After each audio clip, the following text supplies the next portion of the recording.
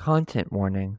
This series contains mentions of mental health issues, suicide, sexual abuse, and other sensitive subjects. This is your host, Andrew Pledger, and this is Surviving Bob Jones University, a Christian Cult. I believe in the inspiration of the Bible, both the Old and the New Testaments, the creation of man by the direct act of God, the incarnation and virgin birth of our Lord and Savior Jesus Christ. Episode 10, Survivors' Stories. This episode is a collection of survivor stories that I wanted to make sure that made the final cut of the podcast. So this episode is all about bringing these different stories in this episode. The first survivor in this episode is Michaela Halliwell. There was another situation too, which now looking back as an adult, years later, I'm like, how did they ever think this response was okay? And what it was is you remember I mentioned my freshman year, I was dating a guy and we ended up breaking up. We stayed friends. And so I think it was my senior year, he was dating someone else and we were still friends. So we all hung out in the same group. This new girl that he was dating really had a jealousy problem and didn't like that I was still friends with my ex-boyfriend. And now I wish I could be like, girl, I was gay the whole time. I was never a threat. But she had a jealousy problem with me, even just like going to meals. You were not allowed to be alone with the opposite sex or the opposite gender. So it's not like something was even ever possible of happening. You go to meals with this person and she doesn't like it. She started following me around the campus and we both worked the custodial shift after prayer group at 10:45, 11 o'clock. You have to be at your job and clock in. And for an hour, you're assigned to a certain building and you clean offices. And I cleaned one on a real far part of campus, like in an admin building or something, like way on the edge. And so my walk back was dark and all of the other girls were more central to the campus, but my dorm was the farthest away from this building and it was just me. She was on custodial as well, but I believe she was probably in the music building. When I would walk out of my building, and I'm probably a good half mile from my dorm, I felt someone behind me and I kind of looked behind and I'm like, okay, that's weird. Like, normally no one walks with me. I walk by myself and you're not allowed to have your cell phone with you. So I can't call anyone or anything. And then I keep walking and I'm hearing footsteps behind me. But again, it's dark. So I can't see anything. We wear all black to clean. That's what the uniform was, black pants or a skirt with black shirt and it had like yellow letters. And so you can't see anything. I get about halfway back and I like literally feel like there's someone right behind me and I look and she's right there. And she didn't say anything. She just kind of peered over me and I was like, I like walked a lot faster and she would walk a lot faster. And I immediately ran up the dorm stairs and you have to use your key card to get into the dorm. And my key card didn't work. And she's right here behind me, like right here, not saying anything, just like breathing down my neck. And I looked down because I had to grab my key card.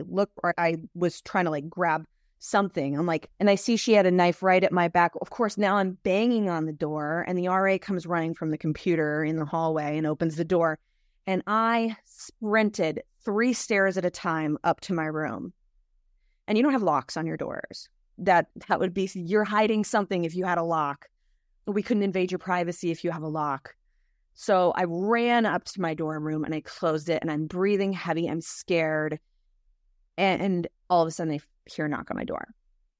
And I was like, oh my God. And I like, you don't have peepholes or anything. So like I open it and she's right there with the dorm supervisor. And this dorm supervisor, I still have nightmares about her to this day. And that's probably my ongoing trauma. But she is a figure in my dreams to this day. And she's standing there with this girl and the girl doesn't have the knife now. But my dorm supervisor said, Michaela, I'm going to need you to come down to my room. The dorm supervisor lives in the dorm and it's just like a double room, like 2 rooms.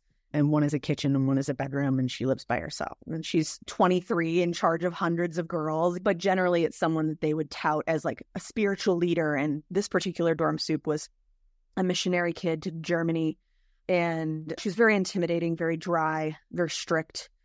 I was afraid of her, very afraid of her. Every time I came across her, my heart would skip a beat.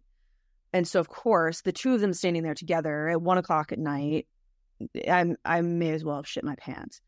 So I go down with them, and in front of this girl, she says, Michaela, name redacted, this girl has said that she really is just trying to make things right with you, and that you guys have a personal problem, and she's trying to make things right with you, and you just ran away from her. And I saw you do it. I saw you run up these stairs so fast and you're avoidant of the way God wants you to be sisters in Christ together and make things right. And we need to come together and have unity in Christ and blah, blah, all this kind of stuff. And it was just, she told me that you're not getting along, and I see that you ran away from her. And clearly she was trying to be nice and make things right with you. And I was scared. I didn't say anything. I was just like, because the girl's right there. Otherwise, I would have said, she had a knife. She was following me. Her custodial shift is nowhere near mine, and she followed me the entire way. I'm scared of her. I didn't say that. And it's because I didn't have a voice back then. Nowadays, I would have grabbed the knife from her right there. You know what I mean? But I have no confidence as a 19-year-old right there, and especially raised in that environment where your authority is telling you what the right and wrong thing is. And that girl didn't go away. She would be around a lot whenever I was at games or dinner, or she would sit at the same table, but like down a couple spaces. Or I would be hanging outside of the dorm with a friend of mine, just talking before I went into my dorm and she went into hers. And this girl would circle where we were, or she would pull up with her car right there and just watch us. And I never spoke up about that. I never said anything. And 6 months later, that girl married some guy that she had just met. And so like there was clearly issues with her. But the point of that story is that I did not feel safe enough to tell the people who were supposed to protect me. That's the point of that story. Whatever mental issues that girl had going on, I hope she got help one day. She's obviously not in her right mind. She's obviously got something going on trauma-wise that I can't even relate to. It's completely different from my own, and I actually have empathy for her now. But I was in a dangerous situation, and I had no one to reach out to. I had no one to say, help me. I don't feel safe, because my story had been told for me as soon as I walked into the room, and it was immediately assumed that I was in the wrong. Arguing with them is pointless. They don't believe you. Yeah, and it's so manipulative, it's so cunning and really like evil that she did that. And it just, oof. And the fact that you went to your room and there's no locks. I remember them getting locks on the doors when I was there for the first time. I was there from 2018 to 2021. So during those years, I can't remember what year it was. Was it like something that came out of COVID maybe, or? I feel like it happened before COVID. Okay. It might have been it was probably late freshman year, maybe 2019, maybe. I'm not sure on that. But I remember that they got locks. And of course, it was like the same for you put your card up to it and it would unlock. And it was funny because there was a lot of issues with the locks at times because your card sometimes wouldn't work. And you had to keep your door open because your It's so funny. They can control that. They can control it, and they can give anyone access to your room too. Think about how dangerous that is. Oh yeah, they can. And like thankfully they did fix the lock issues and it was fine later in my college career. But yeah, they can give anyone access, and to your room, like from their little IT whatever, wherever they do that stuff. But yeah, it's at the bottom of the men's dorm where like the upper class men was. That was. Got you. There was one other situation I want to talk to you about, to tell you about. Yeah, which is also a similar abuse of power and not being able to trust who you think you're supposed to trust. So like I said, like a lot of this was put on a pedestal for me when I was young. And so I believed in these authority figures wholeheartedly. I believed that the person placed in spiritual authority over me was there for a good reason. I believed that the teachers and the nurses and the doctors and everybody was there to better my situation, was there to speak on behalf of God. And how can you argue with that? My junior year, the same roommate that went through my diary, she was a little odd. of a person. She had an older sister who she like overly idolized. And I love my siblings, but they're not every sentence out of my mouth. And her sister was a constant presence that we knew and felt even though she wasn't around. Her sister had sent her this plant, right, to keep in her room. Sweet. Sister gave you a plant. How nice. I was allergic to the plant in our room. And I found out I was allergic to the plant after I went into anaphylaxis one night on our top bed. So I almost stopped breathing.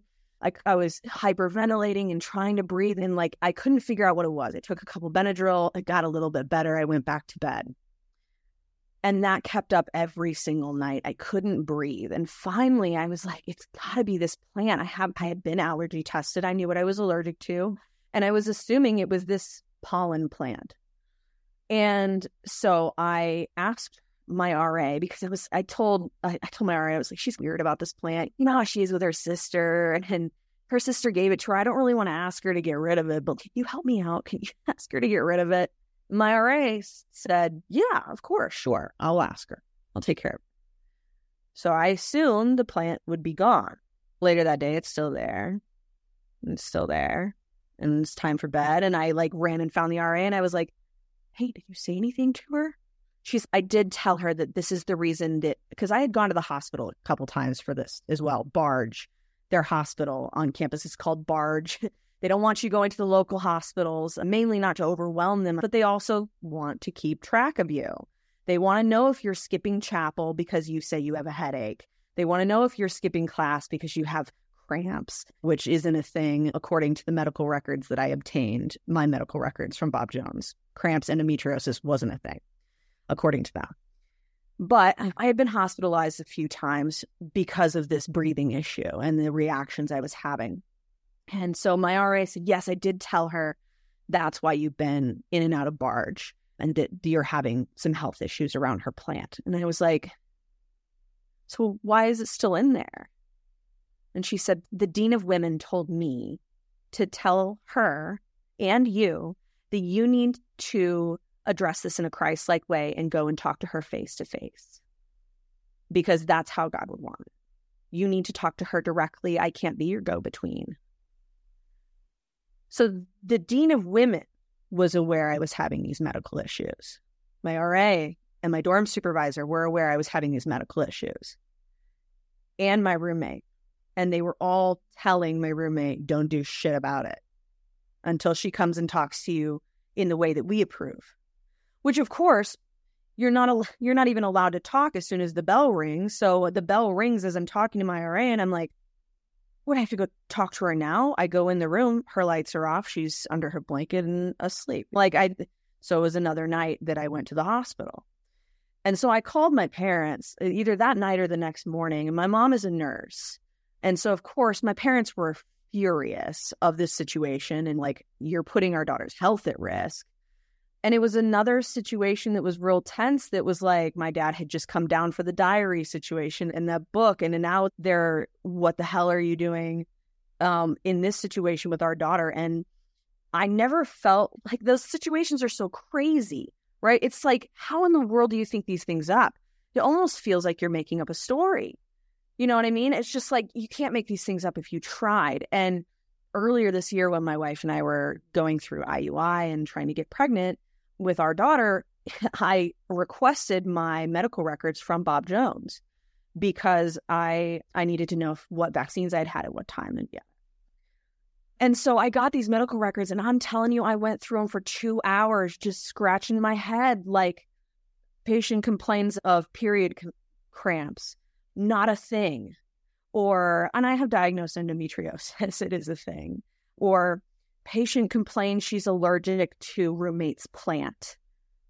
Patient, again, complaining she's allergic to roommate's plant. It was always patient is complaining. Patient is claiming. And it was even the nurses and the doctors led with an assumption of disbelief. Like, you must be clearly you're manipulating the situation for some other reason. Why believe a woman? That would never work out for them. Like, why believe women? And so it confirmed in my mind, even 13, 14 years later, that, wow, this was a real situation. I cannot even believe that this was a thing. And where were the people that were supposed to look out for me? Where were the people that were supposed to protect me? I was a minor. Like, where were the people that were supposed to be in charge? And it's crazy. It's all crazy. Yeah. Yeah, because in the beginning, when you were telling your story of that, I'm like, why aren't y'all prioritizing her health? That should be the first priority above everything else. You are a martyr for those things. Literally, you give up your health, you give up your body, your soul, your mind, your power in the name of Jesus. And in the name of what they tell you, their interpretation of Jesus. Because I know a lot of people today that espouse to be Christians that are not acting like that at all. And my parents nowadays, they don't act like that either. My family doesn't act like that, and they're still Christian. So there's a big difference between putting these abuses of power in the name of Jesus. One day, no matter what the venue, they're going to be held accountable, whether that's on this podcast, whether that's karma coming back around to bite them in the ass somehow. Those people will be held accountable, and they'll get what's coming to them, and they'll get their karma. It's one thing I believe in. If I believe in anything, I believe in karma getting you. My conscience is clear with all of that stuff, but people using Christianity as an excuse, that's not okay. But what it is, an abuse of power. It's a cult. It's a method of coercive control, period.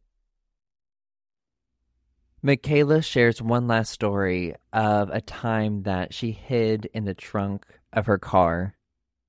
I hid in the trunk of my car a lot. And it's so funny to me now, like, what a little sneak. On one occasion, it was someone following me around on campus, and I just wanted to get away from them. And so I ran to my car, and I climbed into the back seat, pulled the little thing down, climbed into the trunk, pulled the thing up, and I just sat there and just waited. The biggest thing, and I've always had like dreams about telling this story too, because I'm like, oh my God, they're going to revoke my degree, because they have what's called Bible conference. I don't know if they still do Bible conference now. Oh my God, yes. Are you required to go? Or oh my God, yes. Yeah. They would always advertise it. Oh, I have a break from classes and go like to spring break. I know. Yeah, I hated that. So essentially it was spring break. We didn't have a spring break. We had Bible conference. And yes, they would tell you that it was a time to catch up on classes and refresh yourself. You had 4 damn sermons a day, and they were all from the oldest people on the planet.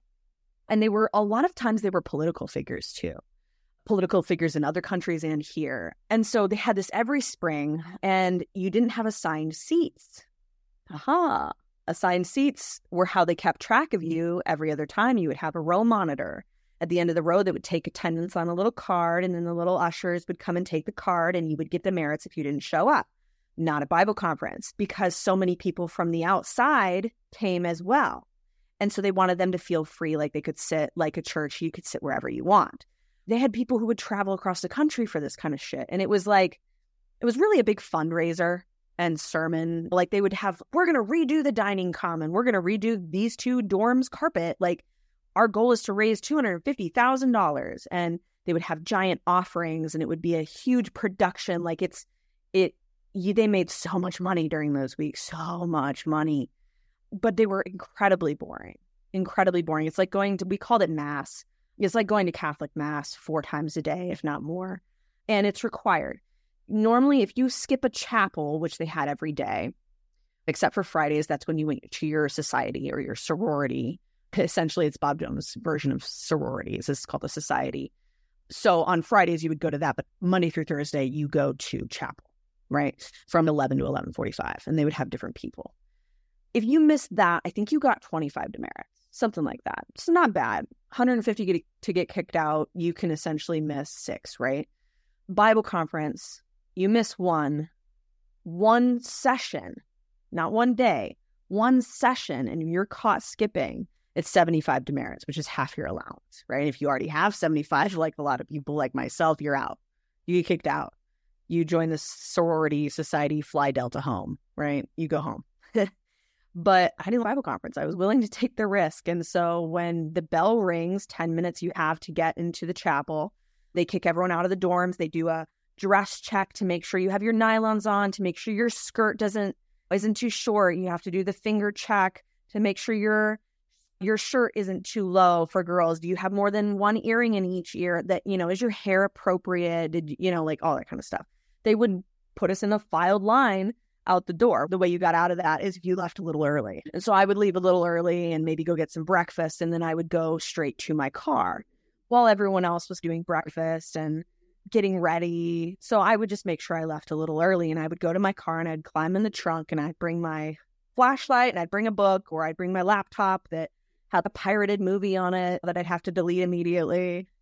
Whatever. We didn't have smartphones then either. So it's not like you could just go on Netflix or anything. That didn't exist back then. So we had to get around those kind of things if you want any kind of entertainment. But yeah, I would just wait until I knew it was probably over. And then I would eventually peer out, make sure no one was around. And then I would probably just go off campus and get something to eat. Like I'd just gotten to my car. And I skipped so many Bible conferences that way.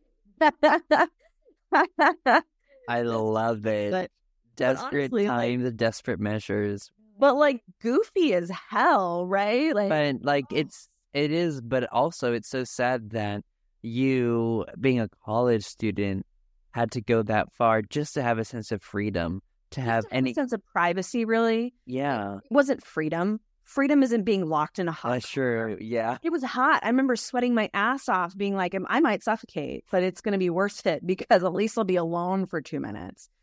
You live with 4 or 5 people all the time. People are always watching you. There's never not eyes on you. And so to have 30 minutes where there's nobody watching you and you literally feel like you can be alone. I was just watching reruns of The Office in the trunk of my car, but to me, it felt like the most safe place, which is so goofy to think about now that, wow, I literally couldn't get away for a couple minutes. My wife and I hide from our kids all the time still, but it's nothing like that. Yeah, and that is a thing in cults, is that you don't have that privacy. You're always doing something. You're always kept so busy, and you're always around people, and they don't want you to have that alone time. You're a scheduled person. I always told people, even after I got out of the cult, I was a scheduled kid. I was a scheduled teenager. You would constantly go because then there's no room for trouble. In the next segment of this episode, Erin Birchwell has some more stories she wanted to share. Yes, and something I want to dig into is, before the Grace Report, how were you treated as a Bob Jones University student and your specific experiences in that environment? It's really interesting. If you don't mind, I might just start from when I was a kid and growing up. So I was at Bob Jones as a kid from 1979 until 2001. I'm old. But my parents were faculty, and I was talking about hierarchies and classes of people. I've had this discussion a lot since leaving Bob Jones. Staff kids were treated differently than faculty kids, were treated differently than administrative kids. And then, of course, presidents, like the Jones kids, that was very different. But they're just like a lot of subcultures. There were hierarchies within that. And I was unaware of those as a faculty kid, but I know friends that I have who were staff kids were very aware of it because they were at the bottom of the food chain there. But I'd like to say Bob Jones was all in the family, because your entire family had to be all in at Bob Jones or none of you were. So if the man of the household worked at Bob Jones, and that could be as a janitor or a PhD, which was also what Dr. Bob Sr. liked to say. One of his little sayings was that the janitor makes the same amount of money as the PhD, because we're all this, ironically, socialistic type working commune. So everyone in the family had to be there. If you taught there as a man, your wife had to work on campus. She couldn't be a homeschool mom. She couldn't be a stay-at-home wife. She had to work at the press or in the dining common or teach or do something. And then the kids had to attend a nursery through college. And when I say have to attend, I had to always explain that to my students when I taught at the liberal Christian school that I loved, that I taught at. They were always like, Mrs. Birchwell, what do you mean had to? My parents would have lost their job if I had even just applied to a different college or just to look. That was not, you didn't do that. And when you grow up together and it's all, you just look at that end goal and say, I'm going to put my head down. I'm going to get a free degree. I'm going to graduate with everyone's job intact. I'll make the best out of it and then I'll get out. No, none of us could have gone elsewhere. It would have meant disaster for our families and what just wasn't worth it. In fact, the head of security on campus, because, you know, again, they were their own little world. They had a police unit, I'll say, in parentheses, because it was the Bojo 5-0. We call them anyway, they had their own little police force. When I was a child in the 80s, the head of security lived on campus with his family. A lot of families did live on campus. On back campus, there were houses, and those people paid a small token payment to the university and could live on back campus. His teenage kids rented a movie that was rated either PG-13 or R. And I want to say it was something like along the lines of E.T., but maybe it was Dirty Dancing, or it was something to most of the world is completely innocuous, but you weren't allowed to do that. And so they had a little party on campus, watch that. That weekend, they had to be off campus. The guy lost his job. The father lost his job. The mom lost her job. The kids lost their tuition, and they were off campus. And I do think that in the 80s was a look at this, like the public hanging, see what happens. If your kids break the rules, everybody goes. There was immense pressure as a child growing up to not just not embarrass your family, but to not get your parents fired. Everybody had to go. You weren't allowed to homeschool. You had to go to nursery. So there was even on the 3rd floor of Barge Hospital, there was a sick nursery because you weren't allowed to have sick days. So if your child was sick, you still had to teach or work or do whatever it was. You went to the sick nursery, and it was a room full of kids that were just fevers, puking, strep. Everybody sick was in a sick nursery. So we were, all of us faculty kids, we were raised like this little group of little, what's the term? Like minions or something. We're all raised together with the same everything. So as part of this all-inclusive Christian utopia package where the whole family works, they were paid very low pay. And when low, I mean, my dad had 2 master's degrees and a doctorate from an actual school. And in the year 2001, he was making full-time less than $20,000 a year. So well below poverty level, they paid these people. And women were paid a lot less than men. And I know that from seeing my parents' pay stubs. But as part of the low pay, you were given all free meals, free tuition, all these other perks. And you were given something called the Promise, also known as the Forsake Me Not Fund. And that was the university promised to take care of you in retirement. Your housing, food, and medical would be covered. In return, you were also not allowed to work any side jobs because the low pay was offset by all these other perks. Fast forward several decades, this fund, which Dr. Bob III would go into church, many churches, hundreds of churches. There's even a YouTube video online still, and he would ask churches for money for this Forsake Me Not When I Am Old fund to take care of the faculty, take care of the faculty. So people gave their hard-earned dollars to go, and that was supposed to go to retirement. In the early 2000s, with the rising cost of healthcare, with people living longer, the 3rd floor of Barge Hospital was full of older people, and it was bursting at the seams. And so they had to look at, what are we going to do with all these other people about to get old? And they ran out of room, and they looked at buying a retirement home, but it was just too expensive. And so eventually the fund dried up, according to Bob Jones. So they just took the promise away from all these faculty who worked for no other jobs and had no pay for all these years. Their retirement, like in my parents' case, their Social Security was based on this very low pay. My parents did not have enough to live on based on their Social Security based on Bob Jones. The biggest issue I have with Bob Jones, I have 2 big issues. The Grace Report obviously is one of them, and the handling of that. But this Promise Fund really hangs me up still, because it's not too late to do something like that. My parents are older. They're both in need of assisted living now, and they haven't done one thing to revive this Promise Fund. They've built multi-million-dollar parking garages on campus. They've renovated their gymnasium. They've done all this stuff, and they won't even just ask churches for some money for this Promise Fund. that is a huge hang up for me with the school. But so that's like a little bit of just growing up. Everything you did was on display. 3 meals a day. You walked into the dining common. They had the line for the food in the middle. You'd walk through the middle of people. Everybody would sit and comment on people's appearances. There was so much pressure to look perfect, to be perfect, to represent your parents in a perfect light. There was so much pressure all growing up that a lot of us paid the price in our adult mental health from all the pressure of growing up on campus. Yeah, thank you so much for really digging into that. And wow, I didn't know about that, the forsake me not thing, and I didn't know that they didn't keep that promise at all. And they focus on building their empire instead of taking care of their loyal followers. And I would like to also point out that in the recent debacles at Bob Jones, which I mostly am blissfully unaware of, but with Steve Pettit stepping down the second or third time, I lost count, these positive grads of the university have raised all this money.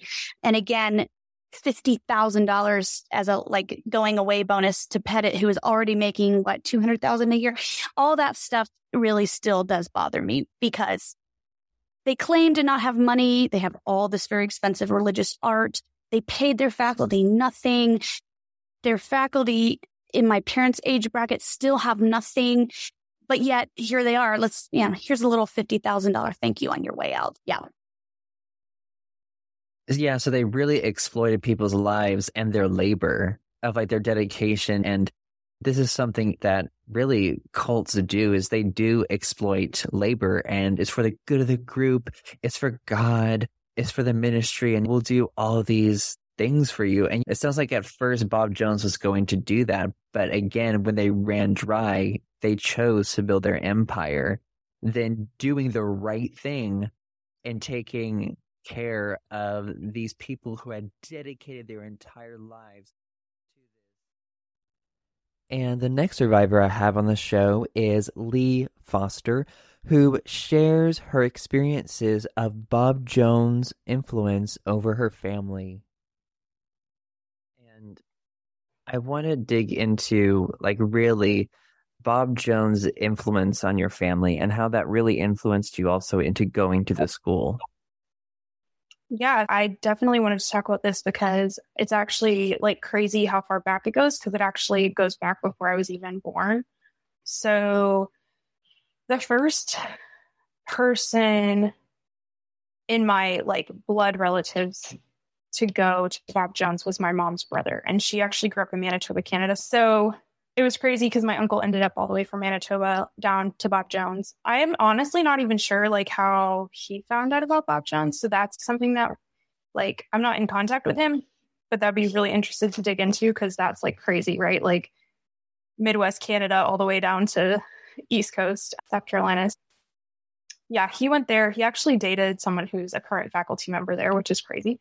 And then his younger brother, my other uncle, ended up also going to Bob Jones for a little bit. And I believe he actually got kicked out, but I'm not 100% sure the details of that. That would have been in probably the 80s, I think. So then all surrounding that, one of my uncles met someone from Maine and they ended up getting married, which is how my parents met. So my mom met my father at my uncle and aunt's wedding, which they met at Bob Jones, which is one of the crazy things, is that so many people come out of Bob Jones and get married to each other. And yeah, so my father, come to find out, had actually gone to Bob Jones in the early 80s. They were in a church in the middle of nowhere in Maine where the pastor had gone to Bob Jones. And pretty much everybody from that particular church, when I say little, I'm not even kidding, 30 people in the middle of nowhere, Maine. Everyone there had pretty much sent their kids to Bob Jones. It was interesting because the pastor at the time had actually decided that Bob Jones was too liberal, which is really interesting, and had gone down the Hyles-Anderson path, which for anyone who doesn't know about that, it's a very conservative school in Indiana. And there have been a lot of scandals that have come out of there with the presidents and things like that. So that's just a little side note. So my parents got married. I was born. I just remember from being a little kid, we used Bob Jones curriculum. So I was actually homeschooled all 12 years of my schooling, elementary, well, literally like preschool through high school.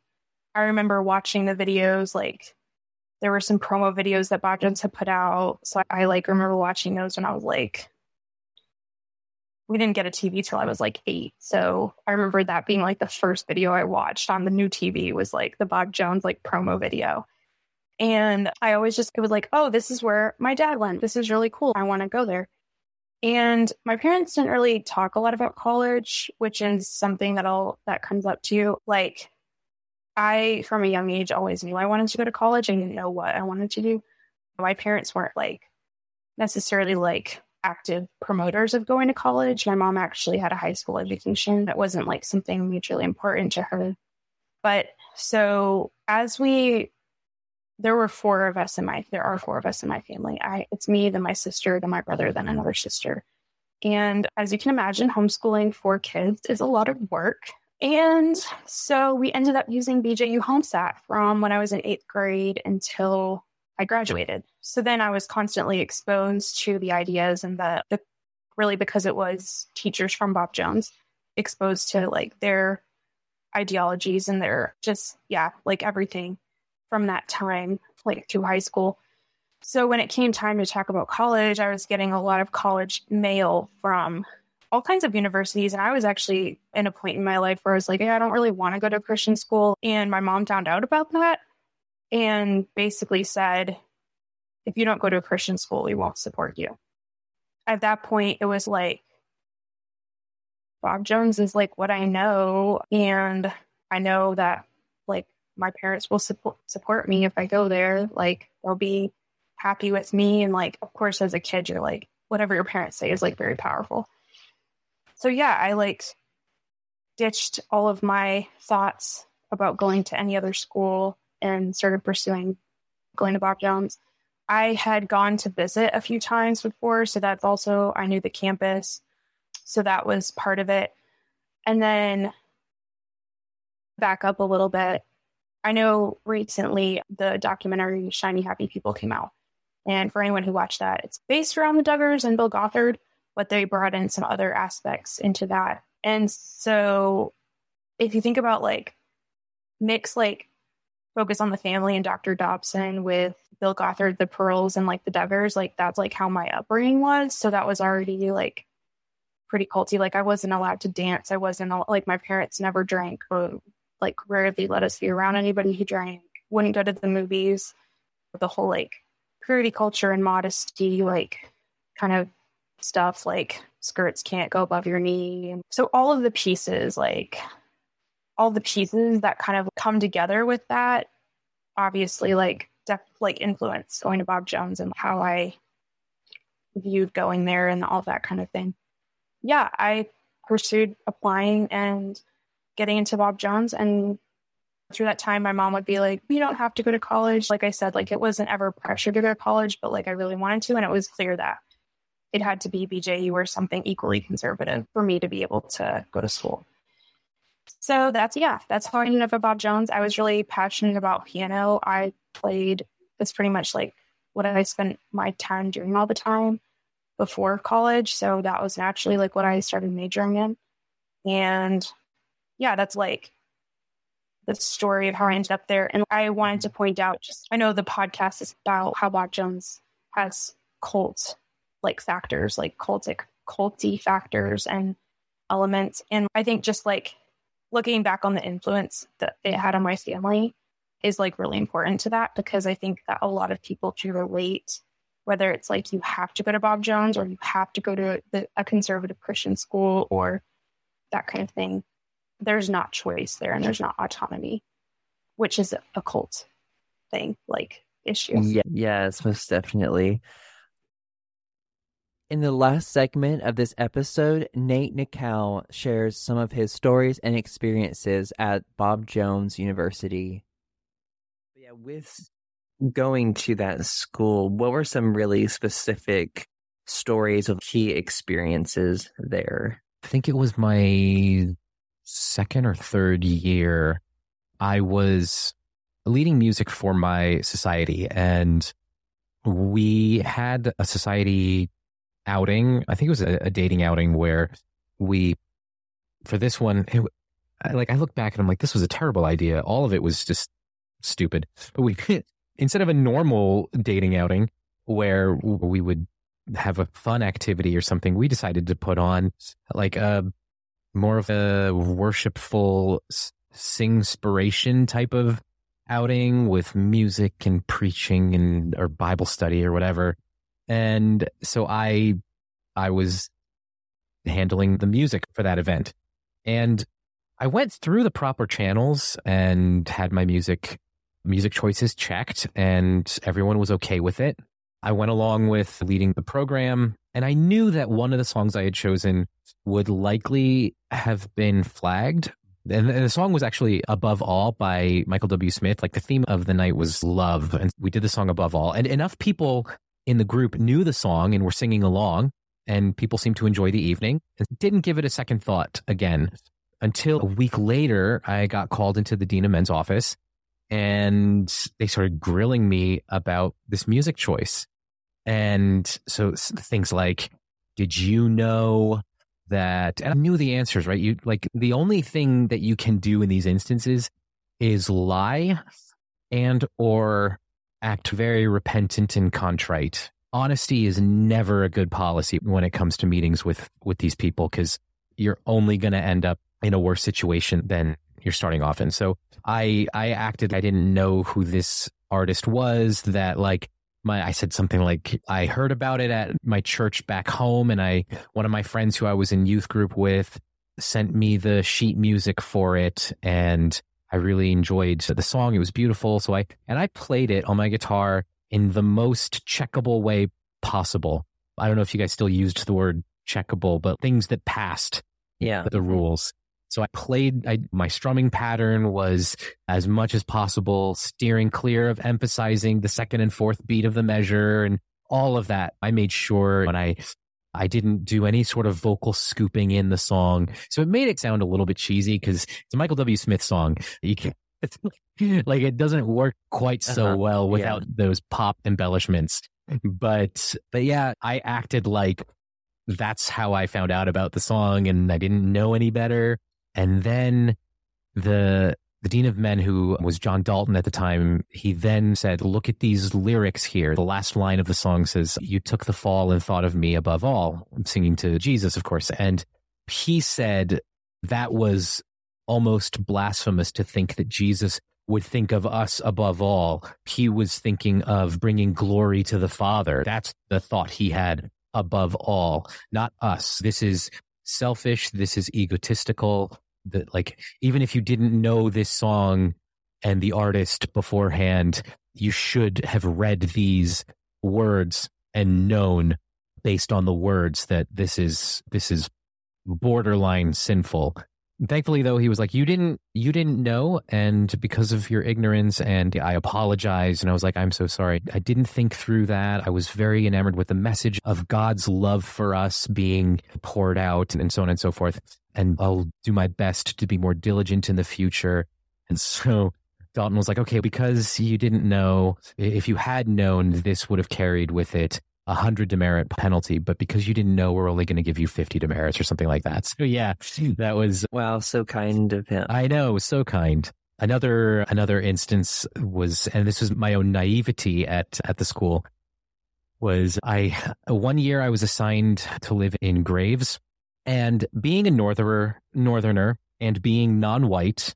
Wait, so the Graves dorm existed then? Yes, when I was there. I heard that changed because he was a white supremacist and part of KKK. He was like a Supreme Cyclops or Grand Cyclops or whatever of the KKK. So I found out about this, and I'm like, well, we've got a dorm building named... And of course, as a northerner, we don't look too kindly on the KKK. I don't know what... some people in South Carolina, how the general feeling is about the KKK. But where I'm from, the Klan is not looked at too kindly. Also, I'm not a white person, so I don't feel so comfortable around any kind of Klan paraphernalia. So I requested to be moved to another building. This just shows my own naivety about this, but they didn't think that was a legitimate reason to request to be moved to a different dorm building. So I was stuck living in Graves for a year. Yeah. Me, a non-white person living in a building named after a member of the KKK. Yeah, and like I'm not sure. I know they have been like Bob Jones was one of the first institutions to change, because there were other institutions, I can't remember which ones, that had buildings or things named after graves, and Bob Jones was one of the first to change. Like once, I'm not sure, I guess someone had to make a fuss about it or make a big deal because they only changed things to protect their reputation. Exactly. So it must have had to hurt their reputation in some way, and then they had to change. Oh, okay. Oh my God. Yeah. That's what I'm thinking, but I'm not sure what the incident. But yeah, what were some other experiences for you at the school? Yeah, and so I remember shortly before I started attending, the rule banning interracial dating had just been removed. From my experience, there was a lot of confusion about the rules enforcement or whether or not there would be I think there were still some vestiges floating around. There were like things about people having to get permission slips in order to date somebody who wasn't the same race as them. And I ended up in a similar situation where, and I don't know like what the exact circumstances are. I don't really remember it super clearly, but I went to an artist series with this girl who said that she needed to get a permission slip signed by her parents in order to go to artist series with me. And I found that weird. Looking back on it now, obviously, categorize that as blatantly racist behavior on the part of an institution. But I don't know that like I really understood what was behind all of that, what the need for it was. I just was like, oh, I'm grateful that I'm here at this time where that rule doesn't exist anymore, or the ban doesn't exist anymore. So I don't know if the rule itself about permission slips was even a thing. I don't know if that was like something that maybe her parents cared about or she used as some kind of excuse to try to keep me from pursuing this date, which I'm like, okay, whatever, go sign a permission slip. Like maybe she assumed that I would say, okay, screw it, I'm not going out with you. But it's not like anything was a follow-up. It was an artist series date, which is usually a one-time thing. At least for me, artist series dates were always a one-time thing. And then I would almost never really maintain contact with the girl that I went with after that, unless I had gone with one of my good friends. But if I like sat next to a girl in class and was like, hey, do you want to go to artist series together? Odds are by next semester, I wasn't really talking to that person anymore. The guest I have coming on the podcast today is Dr. Camille Lewis. She got her Bachelor's of Arts in English from 1986 to 1990 at Bob Jones. She then got her Master's in Public Speaking from 1990 to 1992. And then she was on faculty at Bob Jones University from 1992 to 2007, and during a section of that time, she then got her PhD. And now she is here to talk about her experiences as faculty at BJU. Hello, everyone. I am so happy to have Camille Lewis on the show today. She is just a superhero with all the work that she's done. She's a scholar of fundamentalism, and she runs the Tumblr blog called What BJU, and she has worked just so hard at archiving all of BJU's past of things they do not want you to know about. She's the one to go to find the receipts and on her blogs. I'm so glad that she's done that, because we need people like you, Camille, to do that, to hold these organizations accountable and to not let people forget what they have done and things that they still continue to do. So thank you so much for all the work that you've done. And like, you're considered a doctor though, aren't you? Yeah, I have a PhD in rhetorical studies from Indiana University. Yeah. Oh, okay. Yeah, I got that job done. Ooh, way back. Yes. Was there a degree in like fundamentalism, or was it religion? It was a PhD in rhetorical studies with a minor in American studies. So all the classes I took were in the religious studies department for my minor. So my dissertation was about how BJU talks its way into the public sphere, because it says that it's separate, but we all know they're right in the middle of politics. So that's a weird thing for them to negotiate. So that's what I was trying to understand. I got you. And so I want to dig into your experiences, and then of course also your expertise in this area. And I know we have a lot to dig into with fundamentalism, with the politics and everything. But for people, it's just so insane to me, because you were a student there and you were faculty, like you were in really deep. And then here you are exposing this place through your incredible blog that you put out. And so for people who don't know your background, could you talk a bit about an overview of like your experience as a student at Bob Jones and then your experience as faculty at the college? Okay, so I was a undergrad from 1986 to 1990. I earned a Bachelor of Arts in English with a minor in public speaking. And then I got a master's degree, finished in 92 in public speaking is what they called it. They call it rhetoric. They don't call it anything now, but they call it rhetoric and public address later. And then I taught there from full-time, 92 to 2007. 4 years in there, I was getting my PhD at Indiana. When I was a student, I was pretty boring. I didn't get a lot of attention for being naughty. I got 11 demerits all 4 years. I have a whole list of things, just little things that I thought were, as I look back, were strange. When I was a prayer captain, I remember my roommate needing to go talk to Jim Berg about the fact that her father had sexually assaulted her entire life. I told Grace about that. As a grad student, I remember Bennett Jones objecting to my project, which was about the Christian, or I should say the religious arguments by the feminists, but mostly Christian arguments. By the early feminists, she said that wasn't appropriate. Christians weren't supposed to pursue rights, she said.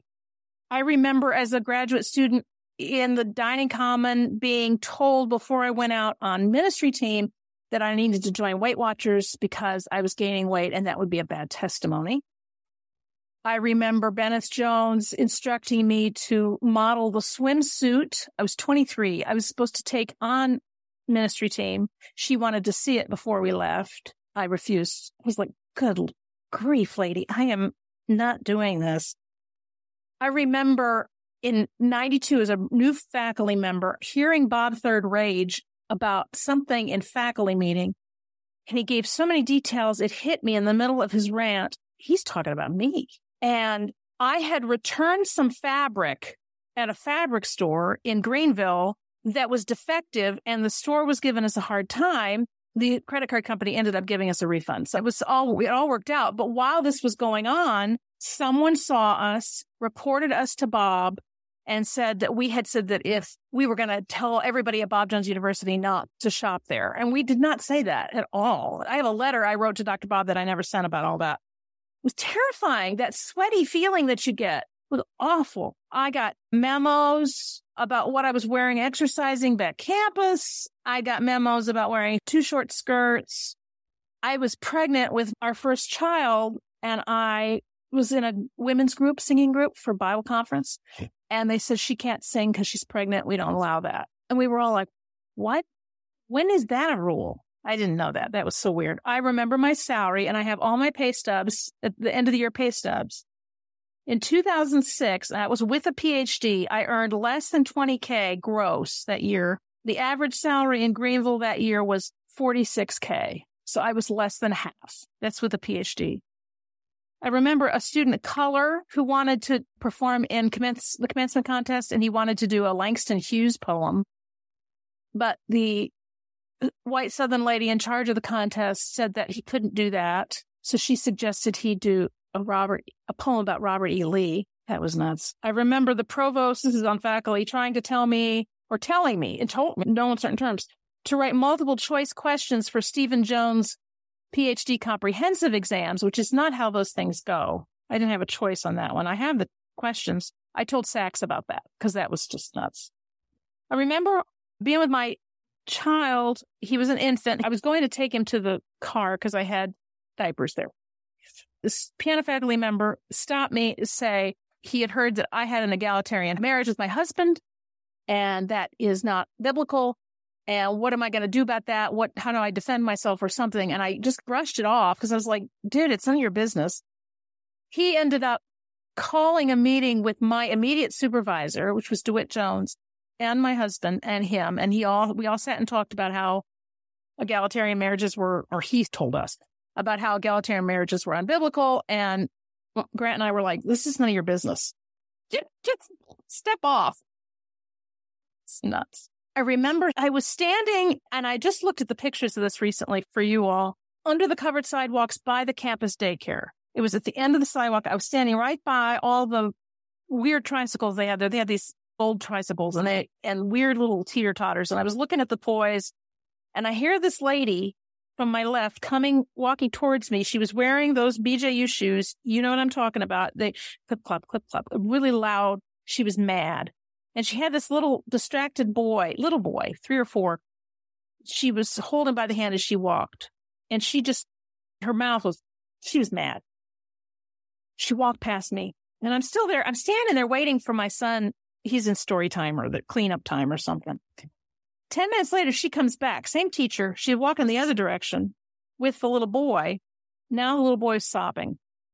And so he had been spanked. She had taken him to Miss Pennington, we called her Miss P, to get paddled by a stranger. And then she was walking him back, and she said, "Happy heart, Joshua, happy heart." So the little kid couldn't even cry after being hit. And that just infuriated me. That was not fair to that boy. It wasn't good teaching. It wasn't good care. It was cruel. It was cruel. And it made me, and I prayed right there, God, save my son from being with that teacher. Now, I honestly thought, this is naive, but I thought God would move her. That's not what happened. God moved us. So a few months, I don't know where that was in the timeline, but it was in August of 2006. I got a memo in my in-service packet. They would give us these packets with the calendar and the phone directory and coupons and all kinds of stuff. And in there was this memo from the campus daycare, which instructed me to sign it and return it. It said something like, because we want to raise children biblically, we use corporal punishment. So to have legal permission, please sign and return this so we can spank your son. He was 2 years and 8 months at this point. I wasn't going to sign that. No way was I going to let this strange, scary lady that he didn't even know hit him. I wasn't hitting him. I've never hit him. He's 19 now. That hitting is not necessary. And so I got advice from a social worker friend, and she said, don't you just not sign that. You need to write a letter that says the opposite. You need to write a letter that says you do not allow them to hit your child. And because you don't want any mistakes to happen. So I did that. And then I was marked. And I got called into the dean's office, my academic dean. He told me that I was just a young mom. I was 38 at this point. It was not young. That's not young. For a first-time mom, that's not young. And he's only 3 years older than I am. So that seemed like, come on, dude, that doesn't make sense. But then the whole meeting erupted. They started talking about my dissertation. So I had written my dissertation, which I told you about, and I was getting it published through Baylor University Press. Now, this is a huge deal. It's every PhD's goal to get their dissertation published with a university press. That is a big deal. And I was working on it. And so the dean said, I understand you're getting your dissertation published through Baylor University. And I said, yes, I am. I think he thought he tricked me into that. Like I'd hide it. And I wasn't hiding it. Dude, this is a good deal. It's good for you too, BJU. And he sat back like this. He said, the faculty handbook states, I said, oh yes, I looked that up actually. And the faculty handbook states that if you are publishing outside your area of expertise, we're supposed to go to the dean that oversees that area of expertise. Well, a dissertation, I told him, by its nature is my area of expertise. You could see that he was turning his wheels a little bit. My division chairman was there too. They started talking about things. And at one point I finally said, look, I'm the only one in this room that's read this document. So this doesn't seem to be a very productive conversation. I need readers and I would love for you all to read it. And he went like he was not, and this was his gesture. No, didn't want to read it. His statement was, I would caution you against that, against publishing. We really like you and Grant, and we wouldn't want you to do anything to jeopardize your time here. I was like, oh my word, that's a threat. He's threatening me for publishing. That doesn't make any sense. It's weird.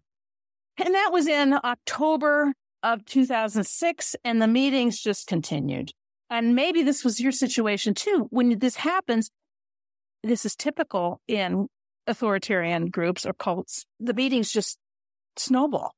All kinds of things for everything. I got called in about my church attendance. I got called in about something girls in the department were upset with me about.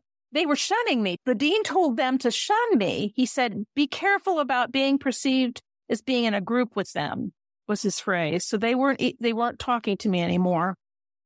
By the end of the school year, the president and the executive vice president over academics asked me to write a document about my sin theology. That's a weird phrase. That doesn't make any sense because theology is the study of God. So sin doesn't fit in that. So that's dumb. I was like, you don't mean that. I'm thinking to myself. And my brother has a master's degree in theology from Bob Jones and a PhD in rhetoric. So he and I are cut from the same cloth in that way. So I was asking Steve, that's my brother, Steve, that's not what he means, right? He says, no, that's not right. That doesn't make any sense. And together we've realized they wanted to see my soteriology or my doctrine of salvation. So I wrote a document. I quoted good people, J.I. Packer, Louis Berkhoff, Augustine. I got some good people. And I wrote a document. My husband edited it. My brother and another MDiv from Bob Jones read it. All of these people were like in on it. We turned it in, I think it was June of 2007. And the president and the EVP took my name off it, they said, and gave it to the dean of the seminary to read. And it passed muster. But then they called a meeting on Friday, the 13th of July in 2007 with the president and the EVP and my husband and me. They handed us a document, and I have a little file for you with all these documents if you want them, because I'm a nerd. Oh, I want them. Yeah, I know you do. So they gave us a document, single space, several pages. They gave us one copy for the two of us, and my husband had it, and he was awesome in this meeting. He was awesome and logical and articulate. And I asked Grant to hand me the document at one point, so I took it. And I went, you know how this is. I went to the very back, in the last paragraph.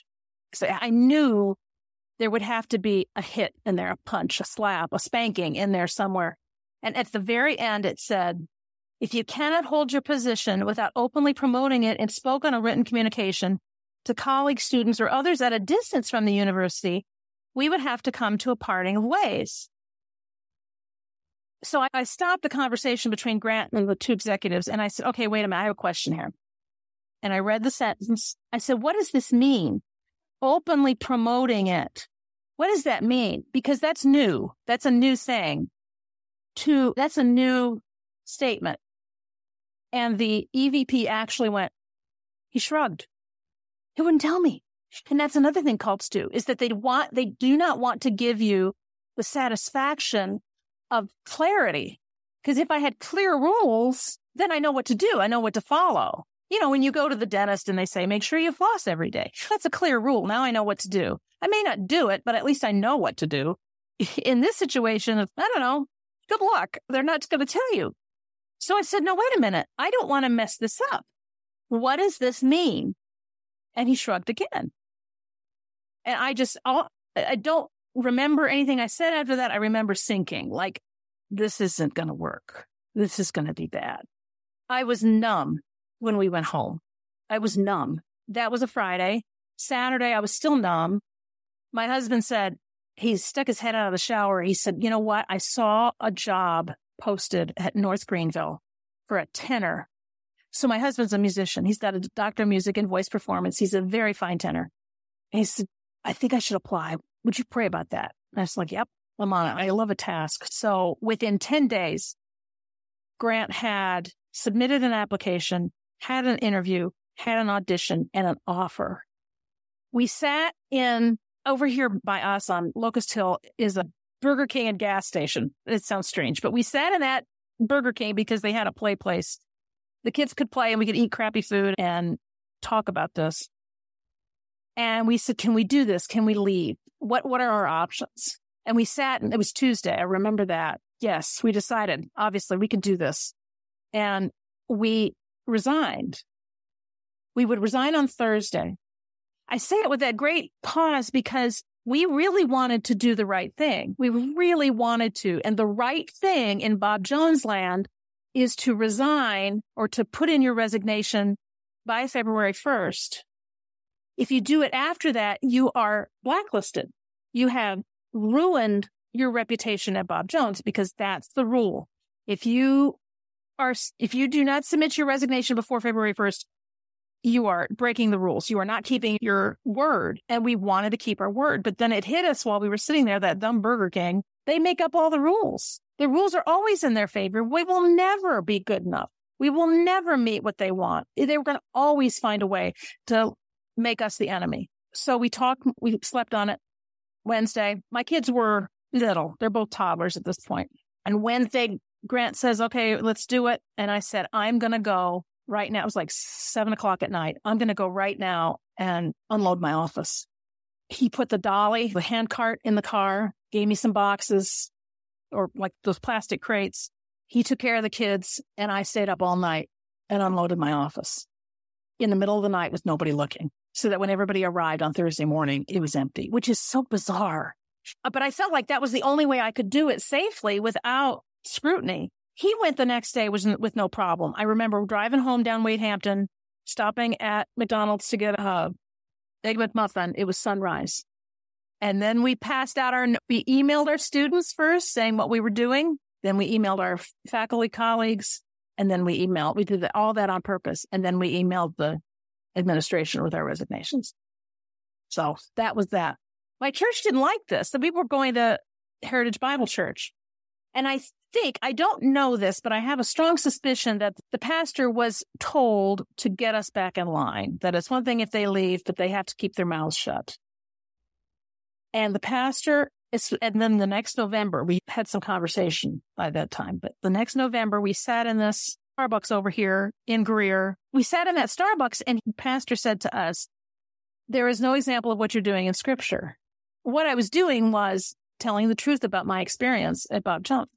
I said, you mean to tell me that I have this PhD and all this education and all this analysis for what it was like to be a separatist inside the community, but now that I'm outside, I can't talk about it anymore? He said, nope, no. There is no example of anybody doing this in Scripture, which is completely bogus. They've got all the prophets. They got Paul's doing it all the time. It's just Jesus did it, for pity's sake. So we had to leave that church, and because that wasn't going to work. And I realized as I was going that Bob Jones Sr.'s relationship with white supremacist groups was very cozy. I had heard a lady at a National Review say something, this is so random, but this is what it was. In 2008, I can't remember her name, a lady in the National Review said, of course Obama's a communist. He's of mixed racial heritage. His parents his dad's black, his mom's white. So of course he was raised by communists. That's what communists do, is racial integration. They intermarry. I'm just like, here's this lady from New York City who has nothing to do with Bob Jones University. Why is she saying the exact same thing I heard in the pulpit all the time about interracial marriage? And that opened my eyes. I discovered that Bob Jones' separation with Billy Graham was over racial integration, not over anything else, anything orthodoxy. It wasn't over orthodoxy. It was over separating the races, not separating with unsaved people. The racial segregation phrase was coded as separation. And I kept going, and I found a lot. I'm working on a manuscript right now to document all that I've found. It's with editors. So that's where I am right now. So that was my long diatribe. What do you need me to explain better? I love everything that You're sweet. You brought me through so much of your experiences and a lot of the core things, I think, which is really great. And so what is the connection with Bill Gothard and Bob Jones Jr. and Bob Jones University of what you've researched and what you know? In 1980, when Gothard had the beginning of his upset, if I remember, that's the term he used. Bill Gothard called in Bob Wood, the executive vice president of Bob Jones University, and Wayne Van Gelderen, a big prominent BJU board member, to help him negotiate with his employees. So he was calling on Bob Jones University for help, for support in 1980. And Bob Wood basically told the employees to obey him. I mean, it was Calciprese. There was nothing new. Before that, in the 1970s, and I can get you this article, Bill Gothard wrote an article for Faith for the Family, the BJU magazine, in the 70s. In the 90s, it was before 1996, somewhere between 1992 and 1996, Bob Third told the faculty that they were negotiating with Bill Gothard so that BJU Press homeschooling materials would be the only thing Gothard would recommend. And because of that and all the money, he was especially talking about the money, all the money that would be gained from Bill Gothard's recommendation would go to faculty raises. So that, I mean, we really needed that raise. I mean, we were earning nothing. And so what do you do? I mean, Bill Gothard. So those are the connections that I know personally. In 2012, the Duggars were visiting campus. There's pictures of them in the FMA and stuff. So I have that documentation too, if that helps. Yes, it does. Thank you. I'll send that to you. Yeah, so that's insane to me. So clearly that did not work out, though. And why did that not? Right, that didn't work out. That did not. Clearly. See, and that's why, was Bob telling it to us prematurely, or did something else fall through? Now, again, my husband remembers it too. I asked him this week. And again, it had to be between 92 and 96, and that's all I can remember. Okay, gotcha. Yeah, because it's been really eye-opening to see the connections with all these different leaders in this movement. And, like they say, birds of a feather flock together. That's all I'm going to say. That's all I'm going to say there. Game recognizes game. Yeah. They're all authoritarian leaders. Mm-hmm. Yeah. After I interviewed Dr. Camille Lewis, a lot had changed with things at Bob Jones University. I sent her an email asking her to give updates about what she thinks about the current state of Bob Jones and what the future looks like for them. And this is what she sent to me in a voice memo. There are several data points that indicate BJU cannot last much longer. First of all, enrollment is continuing downward.